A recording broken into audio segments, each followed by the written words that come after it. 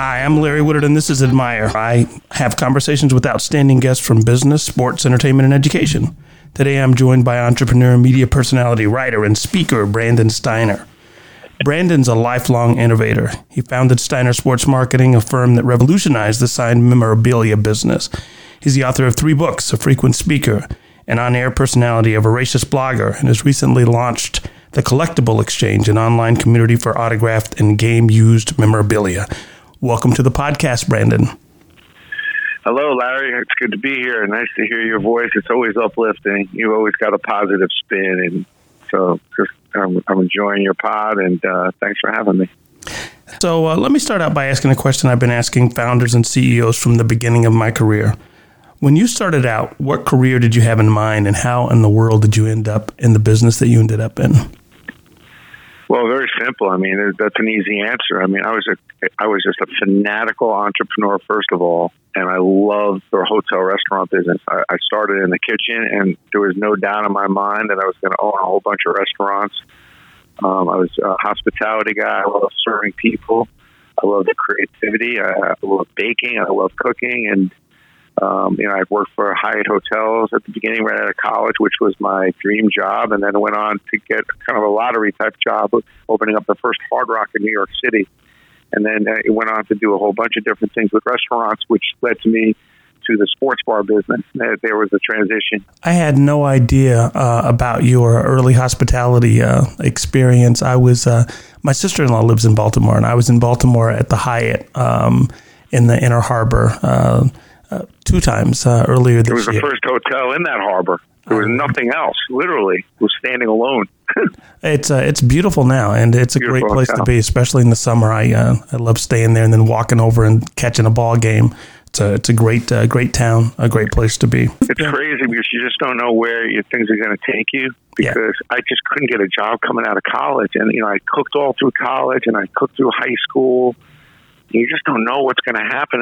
And by luck, I just get this job in Baltimore for the Greater Baltimore Medical Center as a dietary, doing accounting. I had an accounting degree, which shows you how far off the pace I was. Huh. And I had the hospitality, and they looked for somebody to work in the accounting area, in the dietary department. So I worked there for a little while. And then, sure enough, a Hyatt Hotel opened, which was my dream job. And I got the last management position. So it's just crazy how that all worked out for me. And then, the Hyatt was one of the most successful Hyatt openings in the company's history. It was a 90% occupancy. The restaurant was packed. So I was like a trainee, and I was just running around all the different areas helping. So it was just a tremendous experience. I call the Hyatt experience for me was 2.5 years was grad school. It's amazing. So you get from Hyatt, you get back up to New York. Talk about sort of the genesis of Steiner Sports. I mean, Steiner happened just because, I was in the hospitality business, and we were doing these sports bars. I'd opened up one of the first sports bars in New York, and this was back in 1984. And a bunch of my friends said, hey, we're going to open up a thing called like a sports marketing agency. There wasn't a lot of those at the time. So when I went home and told my wife I was going to maybe leave the restaurant business to try this new marketing company, she said, well, if you're going to do it, let's do it now. And when I showed up for work that day to partner up, my partner said there wasn't room for a partnership for me, that they were kind of going to do their own thing, and there was too many people in the partnership. So, but I could have that corner office over there for $400 a month. And I had no idea what the hell I was going to do. So I said, okay, I'll just open up a company called Steiner. And I was doing some PR, a little marketing. And then about a month later, they left and said, listen, we're leaving. We're going to move into a new office. I said, where are we going? He said, no, we're going. We'll call you in a few weeks. And if we have enough room, you can come and work with us. And they never called. So meanwhile, they left the phones on. So I just pick up the phone, and I started getting these sports marketing requests haphazardly, and I started filling them. That's how I started Steiner Sports. It's a great story. I mean, so many of us, it's sort of we fail forward, but that's a particularly great story when you talk about how far you took the company and sort of the innovations you've done. I think that everything really, a lot of times, a lot of the best things that happen, you certainly have to happen after some really bad stuff.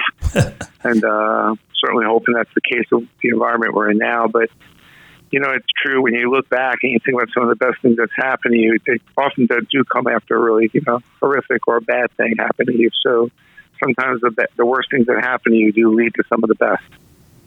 Absolutely. One of the things that I really want to do throughout the life of this podcast is have people really get some wisdom from people who have been up close and personal with some of the major events of our times and some of the major sports personalities. And certainly you've been in close proximity to a lot of our sports heroes. I'm sure you have an interesting story or two. Can you share a humorous story about one of the athletes you've worked with?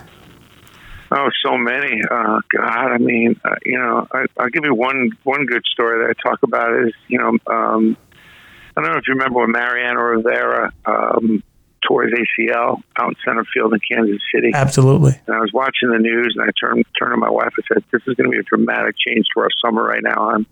She said, "Why?" I said, "We've never had Mariano not play for summer and be available to do stuff." I said, in about a month or two, he's going to want to work. He's going to be bored. So anyway, about a month later, 6 weeks later, I get a call from Mariano. "Please come over to my house right now." I get a panic. So, my office is only about 10 minutes from his house. I go over to his house. I said, "What's wrong?" He says, come in.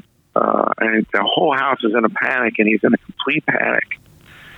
Just completely flipping out. And Mariano, for the last 2 years prior, was always complaining to me, or at least, concerned about he wanting to retire, spend more time with his family. He had a long career. He was, contemplating maybe hanging it up, and he was always going back and forth and a little whiny about it, frankly. And sure enough, I go into the house, and he goes, "Brand, I got a real problem." I go, "What's the problem?" He goes, "They want to operate on my knee." I said, "Mariano, you have an ACL tear. You have to get operated on." He goes, "No, I've been working out every day," which is, by the way, what you do when you get an ACL. Right. If you do work out really a bunch, it actually lessens the operation, makes it a lot easier. So I said, "Mariano, of course they have to operate." He goes, "Yeah, but I look at me. I can actually push off my leg. I think I could pitch. I don't want to let my teammates down. I think I could maybe come back in September and help my teammates for a September playoff run." Just show you the level of commitment. Mm-hmm. And I turned to him and I said, "Mariano, for the last 2 years, you've been complaining every time you're in my office about maybe retiring, maybe hanging it up. You're a God-fearing man. And to me, this is an answer from God that says, listen, rather than ending your career, not sure if you ended it too short or stayed too long, God's giving you an opportunity to take a break, see what a summer is like without baseball, a summer home with your family, meeting the mailman, going to the supermarket, barbecuing. And if you like it, you don't have to go back to play baseball. If you miss baseball, well, then you'll have an opportunity to go back and still play." I said, what a tremendous gift that God gave you. And I think, the lesson there, it's interesting, the interesting thing is a lot of times, the wishes that you make come in interesting packages. They don't always come exactly the way you want. Mm-hmm. And that was a tremendous divine intervention story that I feel like I've learned a lot from a lot of different people. And Mariano, that was one of them. There's so many different stories with some of the athletes, but I'll give you one other one real quick, and that's with Walter Payton. I was in New Orleans with him for a weekend for a pharmaceutical company. And I'm down in the lobby. I'm looking for him because we got to go over to the convention center, and I can't find him. Finally, I asked the bellman if they've seen Walter. He says, "Yeah, he's in the kitchen signing autographs." So what? So I go into the kitchen. He's signing autographs. I said, "Walter, we got to go over to the convention center." And so we walk out of the kitchen. He says, "Brandon, never forget. You can't afford to forget everyone. When I'm out in public, even though I'm a celebrity and people know me, I'm available to everyone. I don't pick and choose. And you can't forget about the people behind the scenes. Treat everybody great. It's nice to be important, but it's more important to be nice. And I know that by going in that kitchen, which nobody ever gives them any love, and spending 15 minutes probably made their day or week." That was a really valuable lesson for me to really understand that, you can't, because a lot of times we just focus in on the people that we think is important, and we kind of front run a little bit, and you can't forget all the people. And I think the experience we're going through now in this day and age, obviously nurses now are critical, person working in the grocery store, person delivering your food. So it's just so important to be nice to everyone as often as you can and be kind. And I think that was a very valuable lesson. Very valuable and very timely, really, for where we are right now. Look, there's so much we could talk about, but I'd like to... I could tell you 100 stories because, these athletes, when they get to such a high level, it just really expedites and accentuates who you really are. Success and making a lot of money just really broadcasts and highlights the kind of person you really are. And I think that a lot of people that are striving to be successful and extraordinary, successful in business and making a lot of money, understand that the money is one thing, but the kind of person you are is a far more important thing. And both things should be moving up parallel. You want your success monetarily or capitalistically, which is okay to do the money grab, to keep rising, but you as a quality person needs to rise right alongside of it. That's an excellent segue into something that I really wanted to talk about with you. I'd like to concentrate really on one aspect of Brandon Steiner that I've witnessed as a consistent theme as I've observed you over the past 30 or so years. A lot of people don't know that we went to the same college or around the same time, and I certainly became aware of you for at least 30 plus years ago. And that is how you've consistently found ways to give back and to educate and to pay it forward. Why is that so important to you?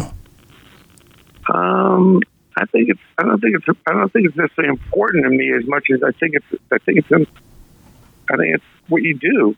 I always say, helping people is not a burden. It's an opportunity, that leads you to share joy. I mean, I do it because I get a lot of joy out of it. Mm-hmm. It's really enjoyable. I think a lot of people miss that, and they don't give back or do a lot till they're much older, or till they have way, way too much more than what they need. But I think giving back is sheer joy. I mean, you get a lot of joy out of it, and it's probably the most fun thing that I do. Is to be able to influence and be able to help others that need help or help situations that are not on track and doing right. So I think that's more the motivation. I think that people get confused a little bit about their obligation to do more for the community or do more for different charities or help. And whether you broadcast, whether you do that or not, I mean, I have an obligation to my company to do good and my community to do good, because that's what every company should do. But the stuff I do as a person, as an individual, above and beyond that, is really not a burden. It just leaves me to share joy. It's phenomenal. And I think in every religion that you may believe in, it all talks about, giving back and giving and helping. And I don't think we're on this planet, Larry, because to fill our pockets and just do everything we can for ourselves. I think we're humans to help each other. I think, we're here to support each other, love each other. That's how I think this thing's set up.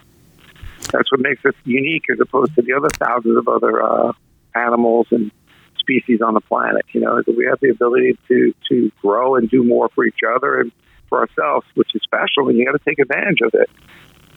Well, I absolutely agree with you, and I will say to the listening, audience that you have a tremendous blog, and as it's developed, I call you behind your back the Philosopher King, because you say so many good things. I read it every morning. As a matter of fact, this morning's was awesome.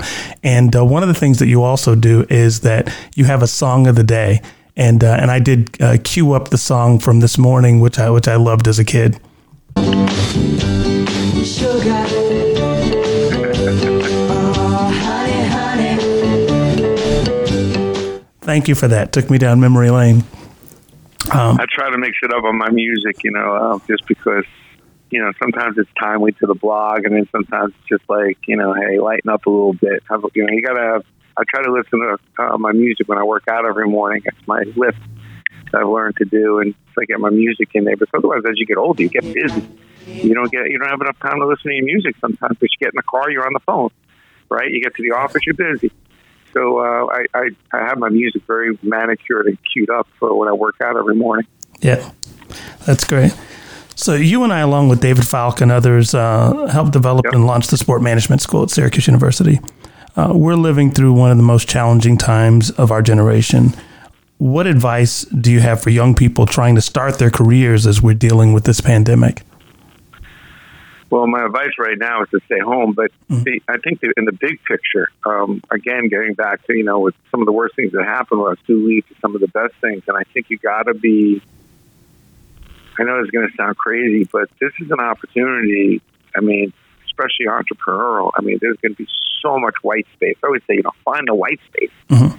And I know it sounds crazy because I spend half my day being a little bummed and I have a lot of anxiety. So I'm not going to lie that I'm like this above it all person, but I'm not. I mean, this is a really difficult time for everyone. That's the most important thing you got to remember. But you got to be able to, if you want to be a true entrepreneur and a business person, you got to be able to look past this. So what's going to happen in 2 months? Maybe nothing. What's going to happen in 3 or 4 months? What's this going to look like? And how can you play a role in serving and solving a potential problem that's going to be around this summer?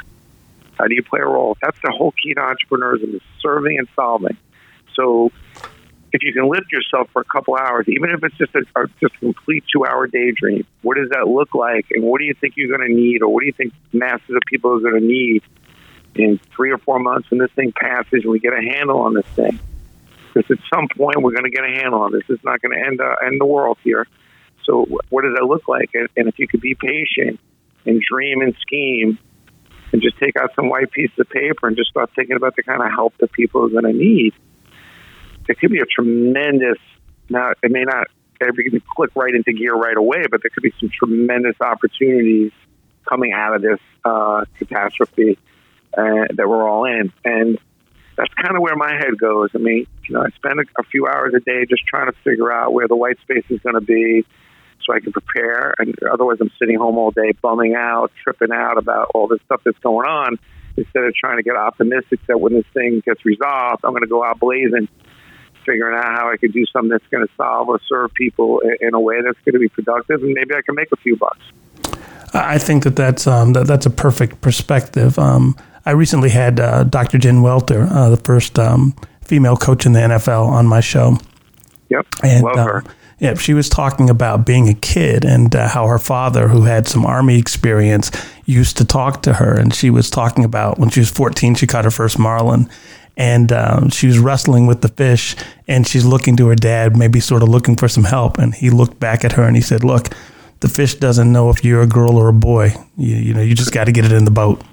And I love that, because the fact of the matter is that this crisis isn't really an economic crisis or a political unrest or a movement, a moment of corporate reflection. It's really all of those things. But more than that, it's an individual thing. And so people are having to deal with it themselves. People are finding out at home that they don't really have a relationship with their kids or their spouses. They're going crazy. They're having a hard time putting this into perspective. So you've talked a little bit about that, but I want to delve a little bit deeper into that. What do people do to get to get their arms around it, to get themselves some perspective on what we're going through? Well, first of all, just one more thing on that last thing was that, you talk about, what would you do if it was the last day of the rest of your life? You got to start going back to when you were a kid and start thinking about what the first day of the rest of your life is, because a lot of us are going to get a clean slate coming up in a lot of ways, and you should prepare for that. I think in this environment that we're in now is, listen, I think life is difficult, Larry. And people have to remember that life is difficult, and it doesn't escape any of us, no matter how much money you have or whatever you have. So the minute you start absorbing and agreeing and understanding that life is going to be difficult, when difficulty in life appears, it'll be a lot easier for you to deal with. These things are going to happen, death, tragedy, getting fired, divorce. Life's tough. So that's the first thing is to really just come to grips with, like, life is difficult. It's not cherries and whipped cream here. It's hard, and this is another hard phase, and it won't be the last hard phase that you're going to go into. I think the other thing is it's just a very important some exercise in. Really, really critical, because we all have anxiety. We have a lot of energy getting pent up, and it's got to go somewhere. And what you don't want to do is get yourself into a mental tiz, or just physically start really feeling bad. So being able to work off some of that anxiety, I think, is important. And given that we all have a little more time, I generally try to work out every day, but a lot of people don't. It's hard to get into that rhythm, but you got to push yourself and force yourself. So when you come out of this, you're not unhealthy, physically at least.